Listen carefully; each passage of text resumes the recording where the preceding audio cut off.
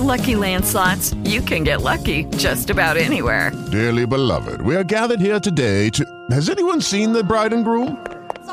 Sorry, we're here. We were getting lucky in the limo and we lost track of time. No, Lucky Land Casino, with cash prizes that add up quicker than a guest registry. In that case, I pronounce you lucky. Play for free at LuckyLandSlots.com. Daily bonuses are waiting. No purchase necessary. Void where prohibited by law. 18+. Terms and conditions apply. See website for details. Forensic Psychology is a podcast that provides an illuminating window into the workings of the criminal mind. Now, here's your host, Dr. Carlos.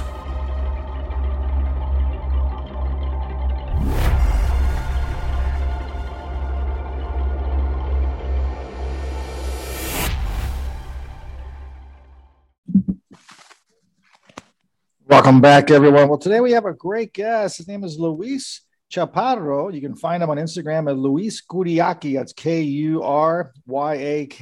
You can also get a lot more information at confidential.substack.com. What are we talking about today? Narcos, drug cartels, the border, a whole lot of stuff. So you don't want to miss this one. Make sure to share, subscribe, hit that like button. You know we like it. Let's not waste any more time. And welcome to the show, Luis. Welcome, sir.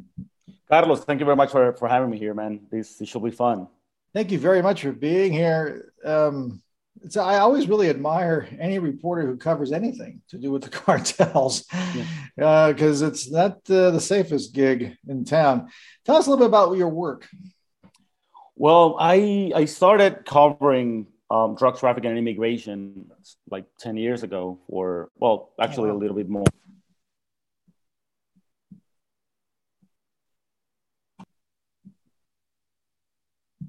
So you've been around for 10 years reporting on the border and drug trafficking and whatnot? Yes, exactly. Like specifically on drug organizations and human smuggling, which in the border, they intersect, very, very often.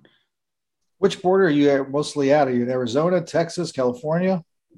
All the above? Texas border is where I'm based, but moving all of the above. And most recently all through Mexico and Latin America. I'm just back from Colombia with the border with Colombia and Panama. And I interviewed some people from the Clan del Golfo, which is this huge cartel in Colombia, which is also pretty crazy. And I'm moving south, I'm exploring my ways south of the border also. It's interesting because I just read something the other day about the issues. I think it's in Chiapas down there. They were having problems on the Guatemalan border in Mexico, but nobody talks about that border. No one's really paying attention to the southern border in Mexico. And I think it's purposely that border has been wide open and has been, working all kinds of merchandises, including human, for forever. And it's a very conflicted area. As you might know, there is a new self-defense group / criminal organization in Chiapas. This is the second one born this year. Yeah. That area is pretty sketchy, pretty particular. But I guess we're gonna start listening more about Chiapas and Guatemala. Well, the border, because all the stuff that is going on there especially with immigration. Because I think migration. It was the cartel Jalisco that sent a threat over to the Guatemalan police? Exactly. Yes, exactly. The Jalisco Nueva Generación is expanding. They basically looking and doing alliances inside the U.S. to push their merchandises and bring money back to Mexico, but they want to be closer to the source. They want to be closer to the cocaine, want to be closer to the routes and own actually that. So they're moving into Guatemala. Recently talked also with a Nicaraguan military to tell me where the Cartel Jalisco is operating and how. They're in Nicaragua, they're in Costa Rica, Colombia, and Honduras. So they're basically all over the place in South America, actively growing. So it's an impressive way they have to actually expand. A lot of people don't realize that how big they really are. They think it's just Mexico, but Cartel Jalisco, and I think Sinaloa cartel reaches pretty far as well, right? Exactly. Like the only other Mexican cartel who was actually very strong in other countries other than Mexico, including Asia and Europe, it's the Sinaloa cartel. But now the Jalisco cartel is taking over like very, very quickly. Those guys have more than, I guess the Sinaloa cartel has like a strong way to corrupt all and everything, but the Cartel Jalisco Nueva Generación has the money to do it. So they're like a very, very powerful, financially speaking, that cartel. And you work a lot in the north, you said, of North Mexico, the Baja Tijuana area, or not Tijuana, Texas area as well. Who are the cartels that are controlling that territory right now? Do we know? Well, it's messy because I just published this story today where I found that there is more than 400 criminal organizations operating out of Mexico as of today. 400? 400. So it's really, really messy. In 2006, President Calderon started like this strategy of dividing. He tried to make the whole divide and conquer, but it backfired because the police obviously was not ready to fight, not even like small organizations that are very, very strong on corruption too. So what ended up happening is you have these two major key players, which is the Sinaloa cartel and the Cartel Jalisco, basically operating everywhere. The old Zetas don't really exist anymore. It's just like new Zetas and Cartel del Golfo and like a lot of other small cartels. But in the northern Mexico, you have Sinaloa cartel operating through several different branches, like Los Salazar, Los Mallitos, Los Chapitos. It's like it's a fucking mess. Like, to be honest, it's crazy how they are operating in the north of Mexico. Cartel Jalisco as well is making alliances with all cartels, like the Juarez cartel. They're making an alliance through La Línea, which is the strong, like the armed, like a strong arm of the Juarez cartel. And in the area of Tijuana, Tamaulipas, and all those other places, well, obviously the Arellano Felix is still very strong in Baja, and the Golf cartel is still very strong on the other side in Tamaulipas. But the Sinaloa cartel has presence on both, and it's fighting both, but it's also fighting internally. So it's dividing, and it's a weird fragmentation and a very dangerous one for this country. I'll definitely want to talk about that a little bit too, about the Sinaloa cartel, because I know they have both. I think it was, I forgot the guy's name, Zambada or Moya or something, going against the Chapitos, the Sons. But before we get to that, I want to ask you a question. I've asked before. I haven't really got the answer I'm looking for, because maybe there isn't. I don't know. Calderon, you mentioned in 2006. Some people were arguing, some theories were going around saying, well, Calderon was really fighting certain cartels to give others power because they were giving him money. You ever hear any of that rumor? Definitely, man. And I think it's when you look back, you notice that was one of his strategies. Like divide and conquer, but also give one cartel the power that cartel was the Sinaloa cartel. He really gave a lot of power to the Sinaloa cartel through Genaro Garcia Luna, which was his top security officer. And now he's indicted in the U.S., because of that, because money laundering, because being involved with the Sinaloa cartel. I mean, Calderon could say he didn't know that was going on, but I talked to sources inside the U.S. government that said, like, we reached out to Calderon when he was about to appoint Garcia Luna, and he knew we sent him letters, and we got like private meetings with him to let him know that this guy was like pretty much corrupted and inside the cartel. But Calderon is always going to say, like, I didn't know, but I don't know. I don't know about that, man. Yeah, that's the difficult part, right? You can't really prove it. It's kind of hard to prove that. Yeah. Let me ask you, I was starting to think about 10 years ago. There was another question about history, and I lost it. Okay. It'll come back to me later, I guess. So we'll go back over here. I don't know where it went, disappeared. Out of curiosity, the Familia Michoacana, are they still around? Because I know the Nueva Familia was supposed to be coming back, but I don't know if they ever took off or not. Well, also Michoacán and Guerrero is another messy place for Mexico now. Like the old Familia, the traditional Familia Michoacana, it's not really present right now. There's like the new Familia Michoacana. But now there's a lot of self-proclaimed self-defenses in Michoacan that are not really self-defense. They're totally cartel and criminal organizations. It's basically the playbook of Colombia, what happened in Medellin and what happened in these places.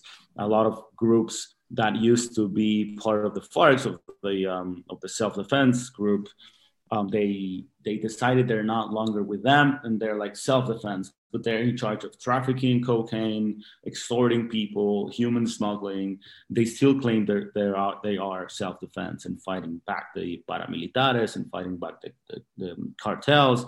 In Michoacan and Guerrero, it's exactly the same as for today. Like these new Carteles Unidos, they say like, no, we're like a self-defense group against the Cartel Jalisco, but they're not any other thing but like a group of small cartels trying to get a stronghold of Guerrero and Michoacan. Yeah, that's a good point. Now I remember my other question I was going to ask you. When you mentioned these groups like La Línea, I think another one's Los Viagras, I think is another one. Mm-hmm. A lot of like little gangs, it looks like, or some kind of militia groups that work for the cartels, but they don't fall under the name of the cartel. They're just kind of working with them. How long has that been going on? I don't remember really seeing that 10 or 15 years ago. Am I wrong? Yeah, no, it wasn't happening like that. Everybody wanted to be under like a big structure before, like everybody wants to be like below the huge cartel and use their name and have the name and be, in good terms with them. Now there you have like the Unión Tepito and then Los Viagras and then Los Chapitos and then the Salazar and then like these small groups.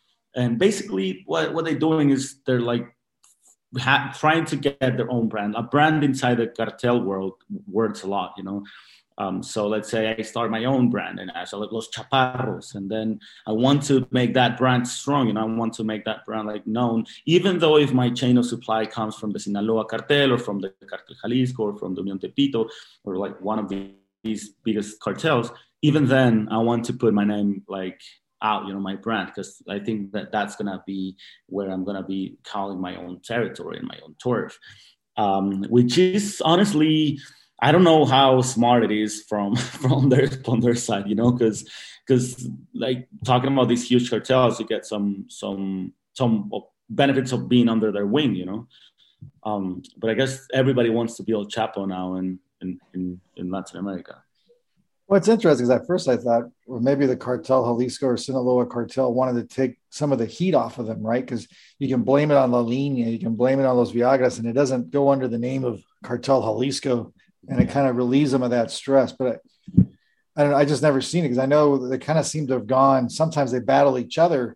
Yeah, exactly. They literally battle each other. Like in Chihuahua, it's happening right now. Like there's been like 18 murders. Well, 18 people got killed in a fight during the weekend in the south of Chihuahua near Sinaloa, and that was because of an accession of a group of the Sinaloa cartel. There was like a huge family, and now they're splitting and now they're fighting. But both of them are Sinaloa cartel basically, and that happens exactly like that. That's exactly what happened with the Cartel Jalisco Nueva Generación. They used to be a part of the Sinaloa cartel, and then they split, and now they're fighting, and now that cartel is huge, So I guess that's what's happening all over Mexico. That's a good question. I guess now's a good time to ask you about the Sinaloa cartel. What's going on over there? Because I know they have the former El Chapo's right-hand man, and now he's battling the two sons. And and I hear these stories in Sinaloa, and it's sometimes mind-blowing. I heard Sinaloa Sinaloa Cartel University. I hear all these crazy stories, this El Chapo store. What's happening in the Sinaloa cartel? Well, the Sinaloa cartel is also like suffering from like fragmentation, and it used to be in the hands of El Chapo and El Mayo. When El Chapo was arrested, his sons got like inherited the cartel, but like the fraction of El Chapo. El Mayo has been obviously always the guy in charge at the very top. We don't know recent pictures of him. We don't know where he is. He's basically a smart man who El Chapo tried to be famous. He tried to make a movie out of himself and out of his story and all that stuff. And I think that got him where he is right now. And I think El Mayo is way more intelligent in that sense. So the Chapitos are actually, the sons of El Chapo are now trying to fight back against El Mayo, against an old El Chapo partner. they're snitching each other, they're fighting each other, and they're like doing everything they can to get a stronghold of their territory. But but also another key player like in Sonora, specifically, Caro Quintero is still working in Sonora. And he's fighting against both, against Chapitos and against Los Mayos, because he wants to be the guy like in charge of the Sinaloa cartel in Sonora. So yeah, it's a fucking mess, man. And it's honestly, it's an ever changing. When you say right now, as we're talking and saying this stuff, like things might be changing actually, and they might not like apply on like the next day, you know. Caro Quintero, he's old now, isn't he? He's old. He's an old man. Also, like El Mayo it's an old man. Like there's a bunch of old men. Caro Quintero got released in this weird release by Mexican authorities, like in the middle of the night, without letting anyone know. And then like 2 hours later, they're like, "Oh no, we need him back. Hey, let's look for Caro Quintero again," which is a fucking circus. You know, it's like a show. But yeah, I mean, most of my sources have been telling me that he's working out of Sonora, in a group called Los Quinteros, and fighting. He used to have these head of sicarios called El Durango, which was like a head of his sicarios in Sonora. He was recently arrested, but he used to be a U.S. military. He's a U.S. citizen, went to the army, knows all the way around like army tactics and techniques, and started like training a lot of its soldiers in Sonora. And that's the weird things I know. I've heard that talking to gang experts here, the gangs will send their members to the military to train to get better with combat and whatnot, and fighting and shooting. Yeah, that's definitely going on. Yeah, and the cartels, I guess, the same thing, right? Exactly, and there's a lot of U.S. veteran, like U.S. green card holders deported into Mexico that they are taken by the cartel to train people, which is kind of shitty, you know.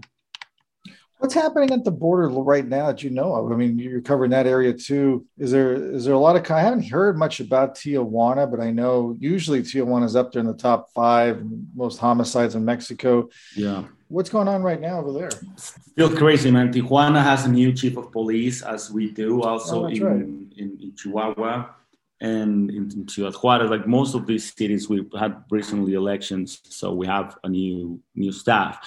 So yesterday, I think, or 2 days ago, was the first day in office for that new chief of police, which is a controversial chief of police, and he got like this pretty nice gift on his office, a beheaded man. You know, like they put a head outside his office, and that's a message saying, like, I guess what they're trying to say is like, you either work with us or you're gonna keep getting these beautiful gifts from our part. And you know, it's all border cities are always going to be like that, man, because they are very important, not only for the trafficking, but also to stash, and also they are highly they have like high rates of local consuming of drugs. So the local distribution of drugs is also like very strong in these border cities. Interesting. Yeah, I remember. That's right. I forgot about that. I think Leizola tried and he lost on that one, right? Yeah, Leizola tried again and he lost. As you remember, he was shot in Ciudad Juarez actually after being the chief of police in Ciudad Juarez. What he said, it was the chief of police after him that was who actually sent someone to kill him. And now that chief of police that Leizaola accused of being behind his attempted murder is now, again, the new chief of police in Ciudad Juarez. So imagine that. Yeah. Surprise. Exactly. I don't know if you heard the story about the female mayor in Mexico City. They decided to declare war on the cartels. That was kind of a strange one. I'm not sure what that was all about. I think she was from the state of Mexico, del Estado de Mexico. I'm not sure if it was from Mexico City or like from. Or maybe it's the state of Mexico, something like that. Yeah. Yes. I remember that, but I'm not very familiar with the whole thing. But I remember a woman back in 2010, a super young girl. She was like 25 years old, and she was like the chief of police in charge of El Valle de Juarez, which is like this super sketchy and dark area around Ciudad Juarez. And she declared war like on cartels, and she obviously got a lot of threats immediately. Had to leave the country for the U.S. and ask for political asylum like 2 months after. So everybody quit, and that place was left out without any police officer. That's something I want to talk to you about too, because I think sometimes people don't. I think they're getting better because there's more information being pushed out there. But the complexity of Mexico, the more I've studied Mexico over the years and talking to different people from Mexico and different states, people don't realize there's 32, 33 different states in Mexico, a lot of different languages in Mexico. People from Guanajuato are not the same as people from Chiapas or Mexico City. Yes, exactly. It's a very complex country.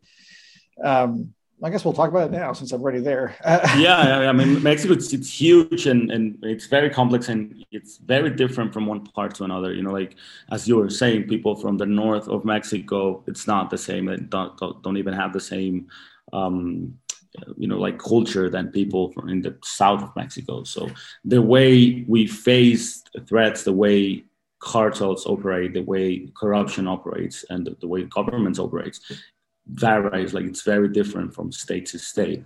Obviously, we have a whole control by the Mexican government and the whole way of doing, like federally, because we are a federation. But even so, Mexico is really complex, and or states are also complex too. Not only to understand, but also to go around.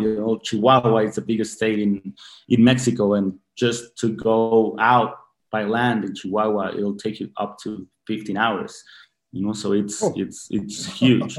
It's so imagine what's happening and how to control those areas, which are like very remote areas. Obviously there's a lot of areas lacking infrastructure, so you would have surveys in most of the remote areas in Chihuahua, in Michoacán, in Guerrero. Highways are not the best. Not hospitals like as there should be. A lot of like rural communities without access to hospital or schools. So Mexico is really, really complex and really hard to apply certain rules that should apply on the first world. Like it's way different, like how rules apply down here. That's a great way of saying it. Yeah, because sometimes people from the West or the U.S. will try to apply what they've applied here to there, and you just can't do it. It's just so complicated. I mean, I remember talking to I think it was an Uber driver, and we were talking about Mexico. It's a great way to learn about different countries, folks. If you have an Uber driver from a different country, yes. I was with him for an hour and a half, so I learned a lot about different things. But one of the things I learned, he was saying that you can't even go to school a full year. If there's 220 days in the school year, a lot of times you'll go to 130, 140 days because they strike or unions which ask for money. Yeah. So then the kids can't even finish the third grade completely. No, that's a big challenge, right? Exactly, man. Like that, and now imagine what the pandemic has done to several communities in Mexico. They've been hit hard. They don't have access to hospitals, or even if they do, some hospitals don't have access to medicine to vaccinate. Like vaccination has been really hard down in Mexico. I mean, I have the blessing of being right at the border and being a dual citizenship. So I obviously vaccinated like since the beginning, but not because I had to, otherwise I will be out of work, because they ask you to vaccinate as a journalist, to go places, to enter other countries, to go out of the country. So I'm required by companies to be vaccinated and to use face mask and all that stuff. I'm not sure where I stand on the whole, that it's going to be like a mandatory vaccination. I'm not sure where am I standing on that, but I know that Mexico is trying to vaccinate, like people in Mexico is getting, like they've been trying to vaccinate a lot, and there's not much vaccines in Mexico. The supply of vaccine is limited.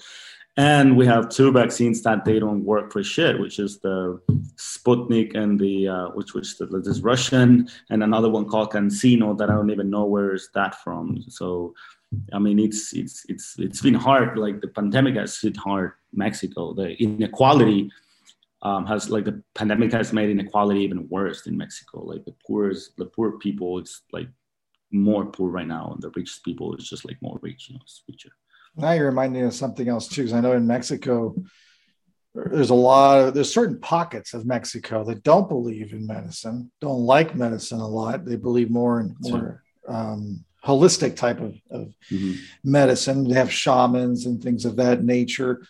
But it's also religion is interesting too, because in Mexico it varies. I mean, you can have Michoacan will have a certain version of Catholicism, and then it changes as you start heading north, and you add characters, you add individuals like Jesus Malverde up towards the north, and then Santa Muerte down over here, and then you throw in what is his name, Soldado over there, and you have all these different saints and stuff. So even religion can be really complicated in Mexico. Exactly, man. Like as you were saying, like medicine is one of those challenges, because the Tarahumaras in Chihuahua, they don't believe in traditional medicine. They're very skeptic about the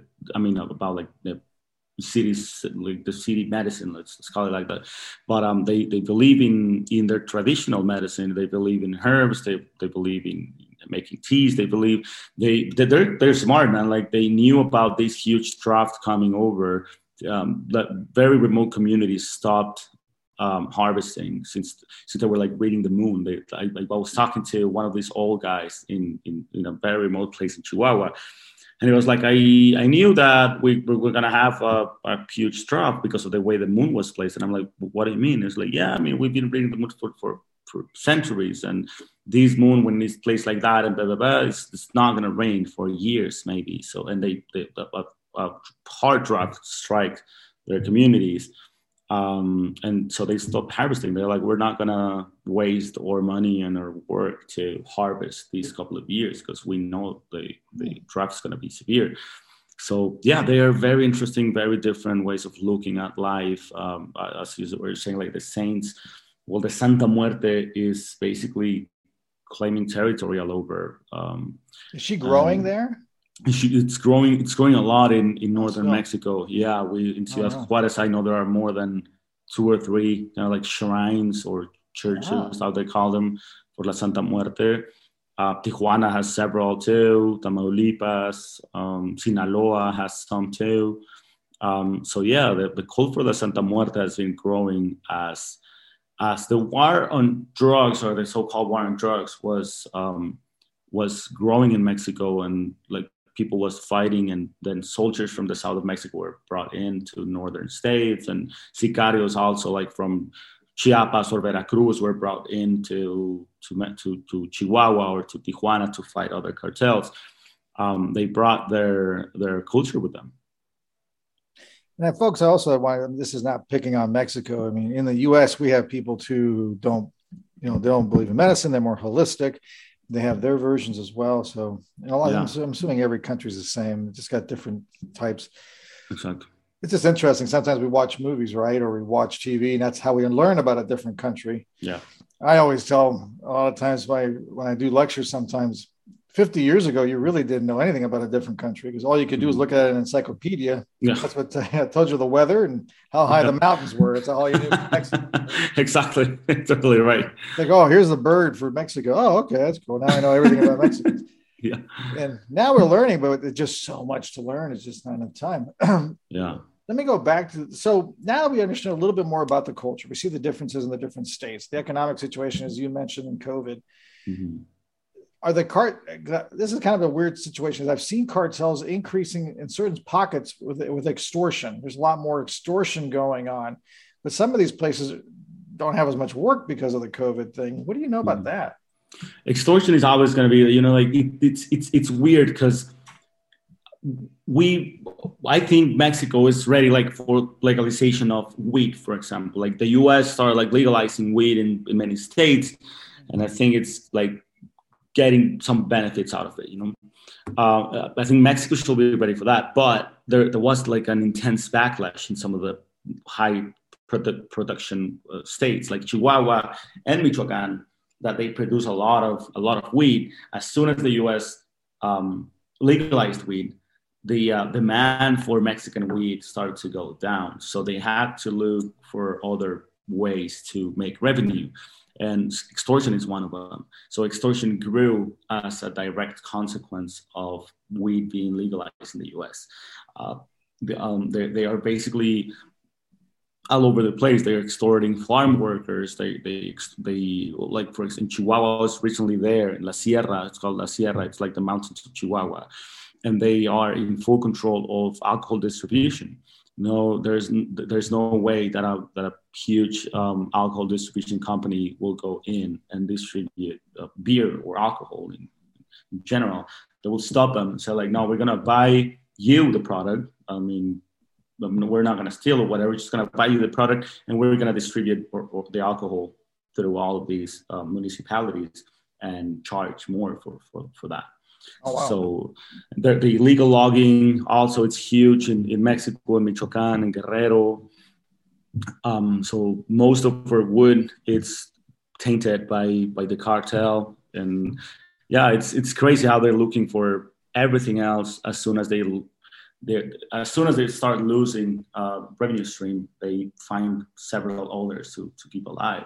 And that's something to worry about when talking about legalization. It's not that easy, to legalize drugs in a place like Mexico, because they backlash this. It's not that these cartels are just going to die like that. They're like, oh, well, we don't have any money, so that's it, guys. Let's go back to the maquiladoras, Good luck. Like, yeah, exactly. It's like, no, they're going to find ways to work, It's interesting, as you talked about the hierarchy and the structure a little bit of the cartels and how sophisticated they are, because they have, what do they call it, multiple streams of income. They have all these different types of places to make money, avocados, and as you mentioned, logging, which I hadn't heard about. But it makes sense. Any of the basic materials, I can see they're sticking their hands in it, right? Copper, and lithium. Yeah. I've heard stories, which always tend to be true for some reason, but stories about cartels paying for people to go to schools to become lawyers, politicians, engineers, so they can help them in the cartel in the future. Have you heard that?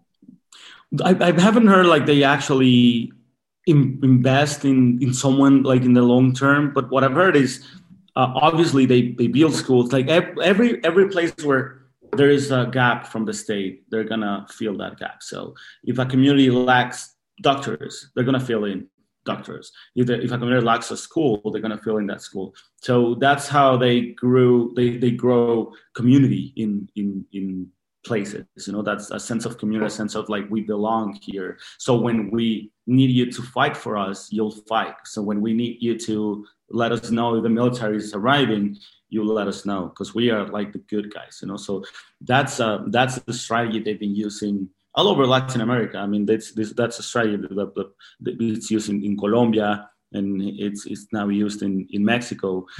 And of course, they definitely run on lawyers, on doctors to launder money, to bail people out, to take care of their businesses. Many of them are now very... they're watching closely the whole legalization debate in Mexico, because they might want to try and hijack the legal business of marijuana as soon as it gets legal. They're going to try and become legal in that sense. So, ask you this. So we know that they're infiltrating some of the politicians too. Now I've been hearing about cartel members putting up their own politicians, which is even more problematic. Have you heard anything about that? Yeah, I mean, like it used to be Mexico, maybe 10 years ago, used to be, how it worked is like, okay, you have a politician and then you have a cartel, and the cartel will like give money out to the politician to take care of them. Right now, it's the other way around. Like cartels are setting up politicians. They're telling you who can and who you can't vote for oh, wow. the ballots, basically by eliminating them. That's what happened in these past elections. There was like, those like, I don't know, it was like 30 or some shit like that. Politicians running for public charges, murder out for Mexico, because they want to eliminate that option out of the ballots. Like they're like, okay, they tell you straight up, either you leave the race or we take you out. And that's what they started doing. So we end up having the choices they want us to choose. You end up with 2 or 3 choices, and obviously one is the biggest one. And then you go out to the ballots and you cross that name thinking that's fucking democracy, which is not. It's far from being a democracy. These guys are on charge. The politicians are now asking the cartels, asking the criminal organizations to be candidates for them. They're like, okay, it's like fund me, fund my way up.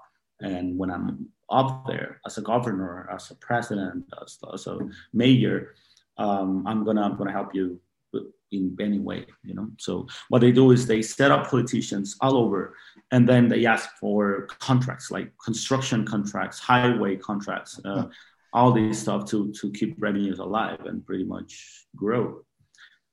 You see, well, you talked earlier about when you see holes in areas in the country, right, where there's not enough services provided, not enough jobs, maybe not enough school, cartels come in to fill the hole. If the government tries to fill that hole, do the cartels try to stop them? Do you know that? Well, I don't think they try to stop them. Sometimes cartels, what they do, they force the authorities to actually fulfill those gaps. They ask, like, okay, we need a school, so you need to come here and build that school. And sometimes they force them by threatening people, and that's how they're seen as good people, but obviously they're not. If a government builds a new highway, I guess cartels don't mind unless they need that being a rural highway, unless they need that highway to be a dirt road or some stuff like that, So that has happened, and that's one of the main reasons, like, that violence grows around, let's say, a gold mine in a remote state that brings a lot of infrastructure to an area. So they try to stop that gold mine because that's going to bring attention to their turf or their territory, whether it maybe are harvesting or trafficking stuff. They know that there's going to be military, police, big highways, a lot of people going in and out on a route that used to be basically alone, and they were used to traffic. So they sometimes try to stop those kind of like developments through Mexico. And if they can't, as I recently learned about this lithium mine in Sonora, and I spoke to one of the cartels, like lieutenants working out there, and I said, like, are you trying to stop this? Are you against the mine? And he's like, no, we're actually giving them protection. We're looking after them. We got into an agreement. We're getting paid well. So we're basically the security for that lithium mine. And I'm like, wow, that's fucking nuts. The whole thing is nuts. Yeah. Let me ask you this. You see any new kids in the block in regards to cartels? You see any new cartels popping up that you're saying, oh, we got to keep an eye on this group? I see not like an up and coming cartel, but what I see is like the Cartel Jalisco making strong alliances with a lot of people. Like the Jalisco Nueva Generación, they are really making alliances. And as soon as one like small cartel goes up, like small criminal group grows, the Jalisco Generación will not try to fight it first, but will try to make an alliance. That's a very different approach from the Sinaloa Cartel. The Sinaloa Cartel will try to fight every single other like small group popping up, But the Jalisco Generación will try to fight it. They're like, okay, let's work together in both for benefits. And that's more dangerous than a cartel actually fighting another group, Another guy who's pretty smart, I'm assuming, is you talked about Mayo earlier and how he's out of the limelight. He doesn't want any kind of attention, but El Mencho is pretty much the same way. Yeah, Mencho's pretty much like a smart guy, man. Like he's out of the reflectors. I know that there is a new operation. I can't remember the name of the operation, but there's a new operation that is going to be taking place between the U.S. and Mexico, targeting specifically El Mencho, because they know he's just too much right now, and then he's going to become unstoppable pretty quick because of the way he works.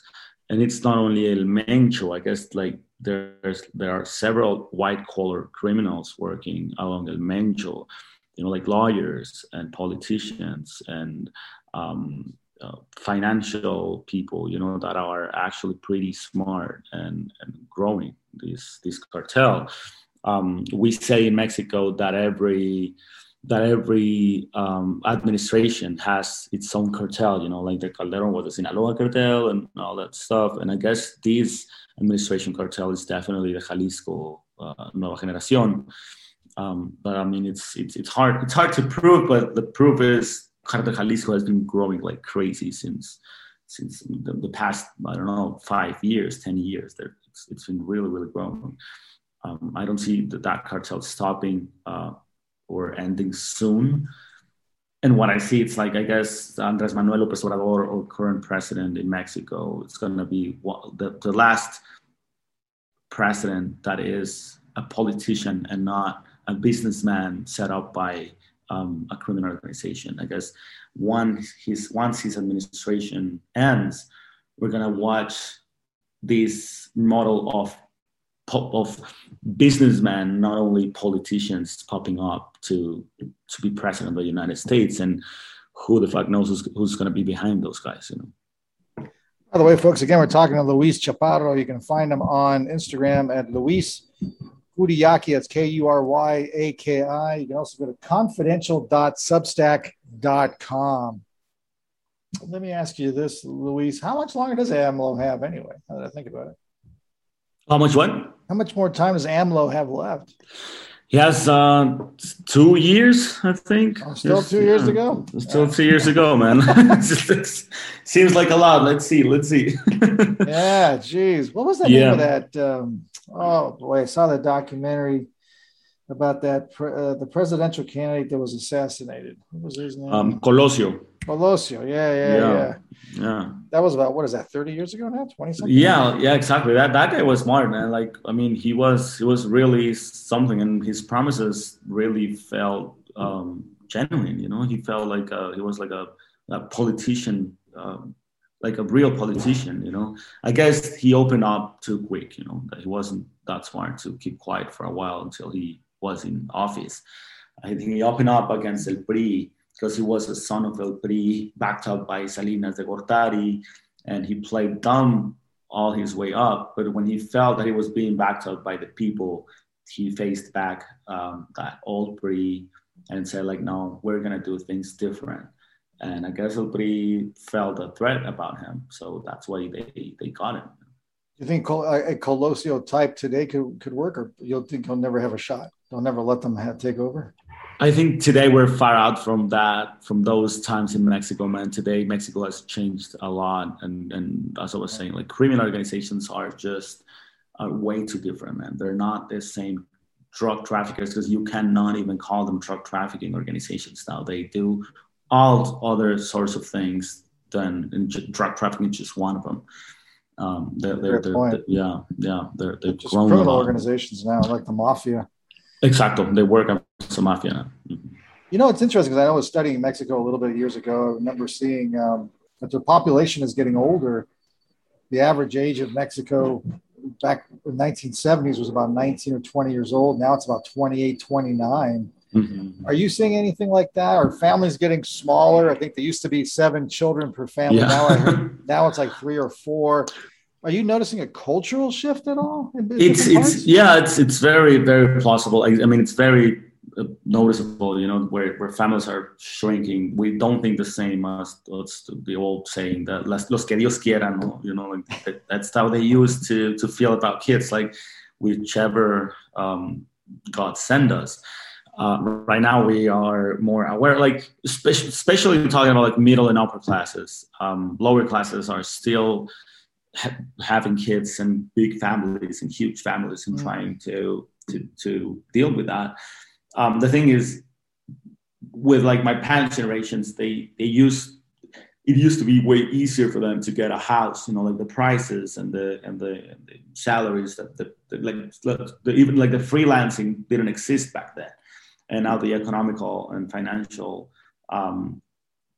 status that we're working in Mexico, it's even harder to get a house, to get a car, to have like a huge family, you know. So you have to think about that. And so that, yeah, it's definitely a shift in how families are growing in Mexico. That's interesting, because I know you obviously know more than I do, but I know I talked to a couple individuals. They said to live comfortably in Mexico, and I know every part's going to be different because of how the pricing is, but to live comfortably, just to have a nice little home, doesn't have to be fancy, have a car, be able to have a little extra money to do something fun on the weekends, is about $30,000 a year, US dollars. Does that sound about right? Or is that too much or too little? Well, I guess it depends. I mean, there's people who can definitely live out of 30 grand a year. It depends on your lifestyle and your family and the commodities you want. Like northern Mexico is obviously more expensive than south of Mexico, I guess. But like living with 30 grand in Mexico City, you can live like that, but it's not going to be that comfortable. You know, it's not going to be like you're not going to have like all the commodities you want. So 30 grand might be too little for northern Mexico and Mexico City. It might be too much to live in a place like Chiapas or Veracruz. You definitely can live comfortable with that. But yeah, it totally depends. Northern Mexico is very dollarized and it's very tied to the U.S. economy. So I live in between El Paso and Ciudad Juarez. I have an apartment in El Paso. I rent an apartment in El Paso and own a house in Ciudad Juarez. I have a kid, and obviously we have 2 cars and all that stuff. I couldn't make it at all with 30 grand a year, man. Like it will be like impossible, like for me to make it with that. But I know for sure that people in southern states or even like southern Mexico, where southern Chihuahua, they could definitely make it with 30 grand a year. Like if their community is not too dollarized. You must know. Are you familiar with Professor Campbell out there then? Yeah, of course. Yeah. Okay. Howard Campbell. Howard Campbell. I forgot the lady's name now. She wrote the book on Los Zetas, the corporation. Yeah, what's this? I can't remember her name. I'll have to bring it up a little later on. Yeah, I can't remember her name. I know the book, but I can't remember the name. In northern Mexico, I've heard things about certain pockets of Mexico, what come more to contemporary times, where they're having issues with the Haitians. They've been having issues with the Cubans. What's your insight on that? Yeah, well, the Haitian migration really started huge recently, as we saw in Ciudad Acuña and Del Rio. As I was telling you at the beginning, I was recently in Colombia, right at the border with Panama, and they are arriving by the thousands. I saw a camp with more than 3,000 migrants heading north. Many of them are not going to make it, of course. Many of them are gonna die, sadly, trying to. The Darien Gap, this jungle, is very, very savage, man. They face a lot of stuff right there. Not only dehydration or, like dying from hunger or getting like bit by a snake or by a spider, but there's also a lot of violence inside. There's also like groups, militia and paramilitares and other like traffickers killing each other inside the jungle. So one Colombian official told me that from 1,000 migrants that go through the Darien, only half goes out. Like the other half keeps like die inside the Darien. It's sad, man. I went there and I grabbed the same boat they grabbed to get across a gulf to start their journey. And 2 days later, some of these people sent me a couple of videos of how they were drowning, like an 8 months baby, a 4-year-old kid, and a mother. They drowned in that gulf because they packed this little fisher boat with 43 of them. So imagine that, man. That was too much. And they're arriving by the thousand to the northern border. They want to get into the U.S. They feel that's the only way they can be safe, since most of them were in Chile or in Brazil, and they were not doing bad, but they were trying to survive in Brazil with less than the minimum wage, which is like ridiculous during the Olympics. But as soon as the Olympics ended, they're like, we're out of job. They tried to survive. They moved to Chile, some of them. They started their journey even from that time. And then in Chile, they were like doing better. They have like minimum wage, but they're doing not that bad. But then Chile in 2018, Chile decided to change their constitution and say like the Haitians cannot be, they don't apply to have like permanent residence or a permanent stay in the country. So they had to go out again because they were illegal in Chile. So they're just looking their way around. One second, man. Well, I guess towards the end now, I don't want to get too much into politics, but we know we're having a big issue at the border. I think it was like 200,000 last month that came through. There's a caravan coming up again. I heard another one about 20,000 something coming up. How is that being noticed, you think, by the coyotes, by the cartels, by the people in Mexico? Do you think, are they noticing it? I remember, let me do this. A couple of years ago, I remember it was different. 4 or 5 years ago, people used to say, no, Mexicans aren't the ones coming over. It's actually Central Americans were the ones that are coming over the most. Mexicans actually make a smaller amount. Has that changed? Is it changing the way the border is right now? Is it changing how people are looking at it? Yeah, man, like it's really changing, and it's really like, you know, when obviously a lot of Mexicans were also heading north in one time.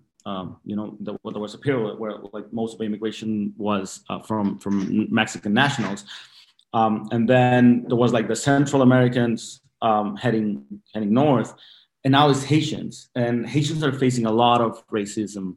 Not only in these other countries I was telling you, like Chile or South American countries, but also in Mexico border towns, Tijuana, Ciudad Juarez, Ciudad Acuña. They're facing a lot of racism. I guess people is starting to feel the pressure of immigration on their cities. You know, they're feeling the pressure of like having to accommodate people and having to, you know, to actually work their way around and you group, especially small cities. I mean, I guess Tijuana, being a huge city, wouldn't have a problem, but even then, they don't feel as comfortable with immigration as we as Mexicans used to feel back then. I know Juarez was having problems with the Cubans as well because there were so many Cubans there, and they were taking jobs away or creating different things, and they were hurting the restaurants there and local businesses, right?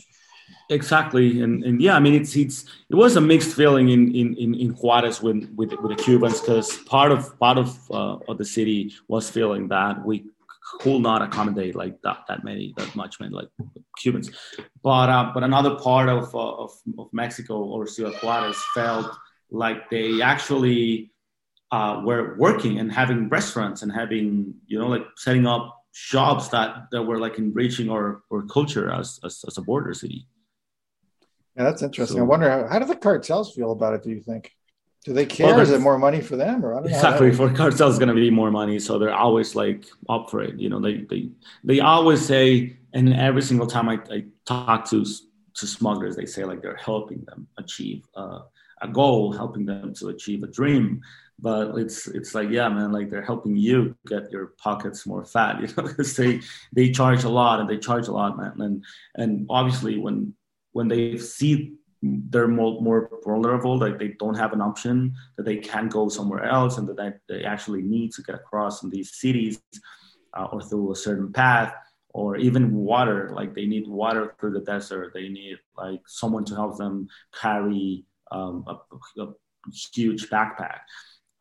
If they charge for everything, and they charge in dollars, and it's not cheap. So for them, immigration works just perfect.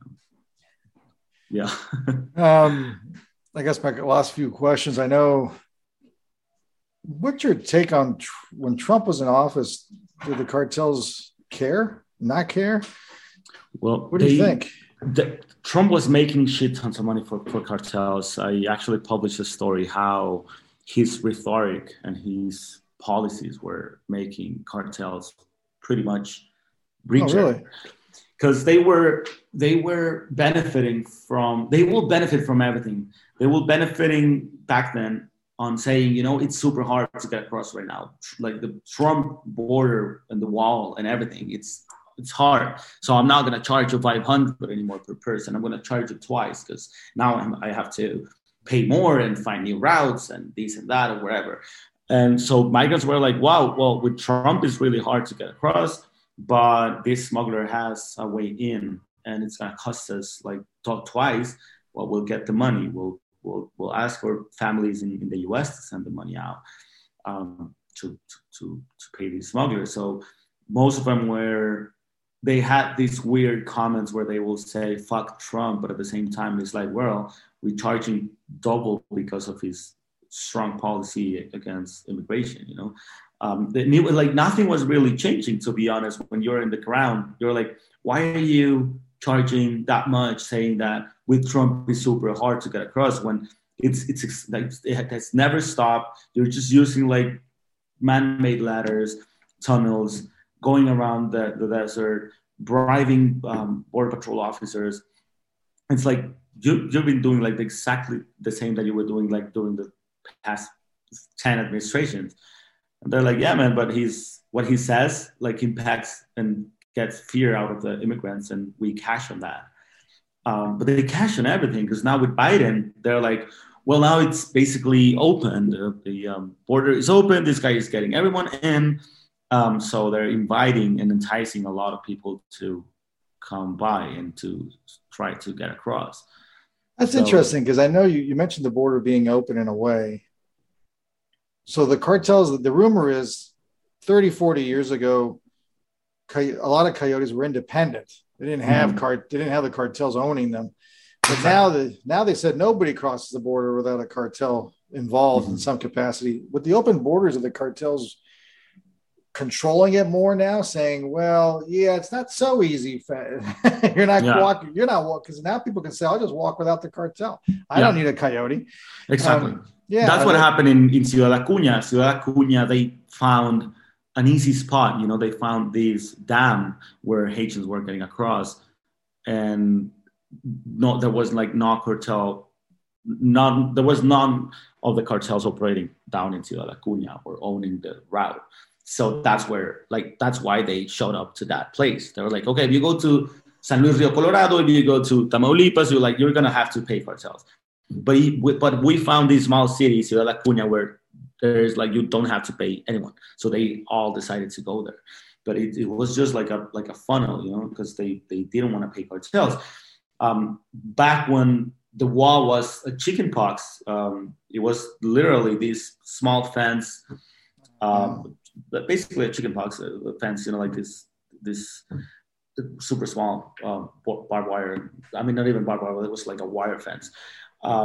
Back then, obviously, smugglers were not smugglers. They were not organized crime. They were people who lived by that fence, and they were like helping other people. So like, hey, if you want to give me something for las sodas, they call them, like to something out of like some cash, some petty cash.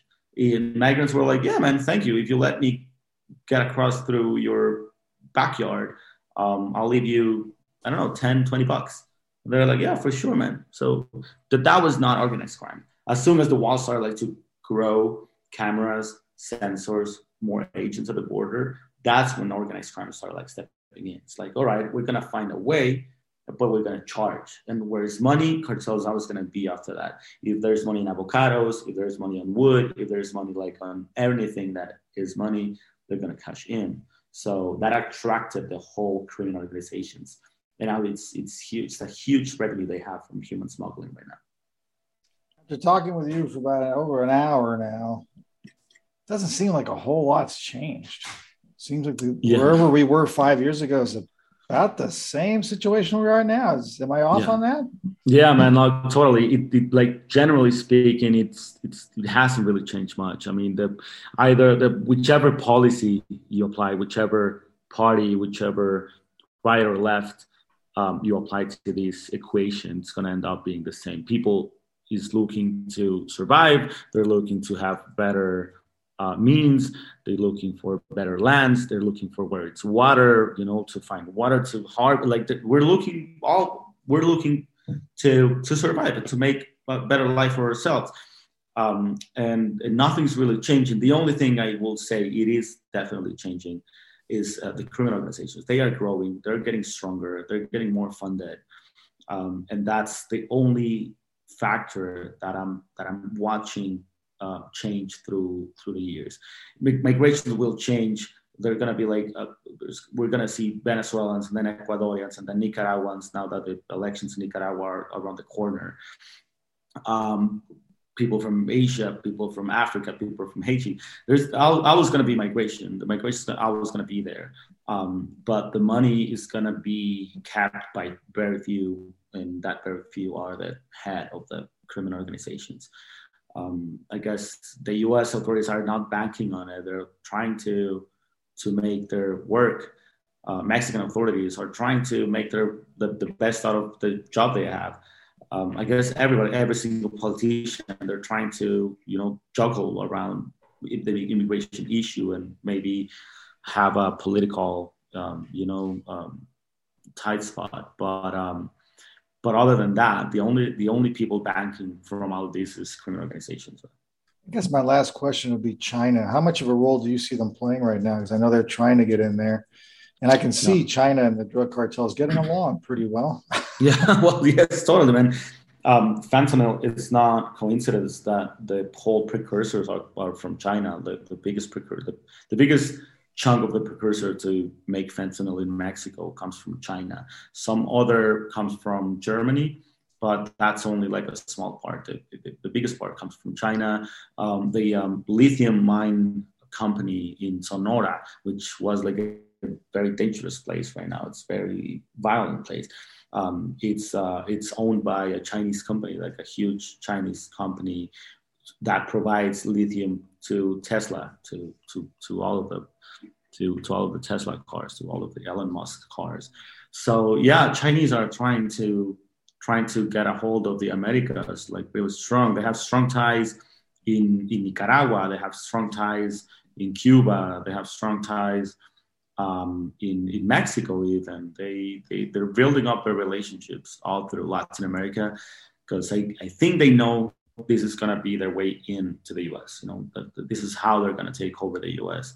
Every gap that the U.S. is leaving to Latin America, everything the U.S. is wrongdoing in Latin America, they're going to try to bank on that. They're going to try to say like, okay, so that's what the U.S. did to you. Okay, we're friends. I'll help you. I'll help you building the democracy that the U.S. couldn't help you. I'll help you financially. I'll help you. So they are definitely banking on that, and it's not because they think they're like humanitarians, I think because that's the way they know this is going to work for them, and this has been working for them. Folks, again, we were talking to Luis Chaparro. You can find him on Instagram at Luis, Luis Kuriaki, Kuryaki. Also, check out confidential.substack.com. Keep up to date if you're interested in knowing what the cartels are up to, what's happening in Mexico and at the border. Hey, I know a lot of Americans that go down to the border a lot in vacation. They travel down there. You want to keep up to speed. If you're listening to this in your situational awareness podcast, we're always giving you the information that we can to help you protect yourself and be more secure. So thank you so much, Luis, again, for taking the time to be with us. Carlos, thank you very much for having me. This has been a very entertaining conversation, and it's about an hour now, and that was pretty quick. It's amazing how fast that was, isn't it? Yeah, definitely. I guess it's always kind of interesting to talk about the cartels. Again, folks, go check out Luis Chaparro at confidential.substack.com. Thank you, everyone, for listening. Make sure to subscribe, share, hit that like button. Hello, it is Ryan, and I was on a flight the other day playing one of my favorite social spin slot games on ChumbaCasino.com. I looked over at the person sitting next to me, and you know what they were doing? They were also playing Chumba Casino. Coincidence? I think not. Everybody's loving having fun with it. Chumba Casino is home to hundreds of casino-style games that you can play for free anytime, anywhere, even at 30,000 feet. So sign up now at ChumbaCasino.com to claim your free welcome bonus. That's ChumbaCasino.com and live the Chumba life. No purchase necessary. VGW. Void where prohibited by law. See terms and conditions. 18+.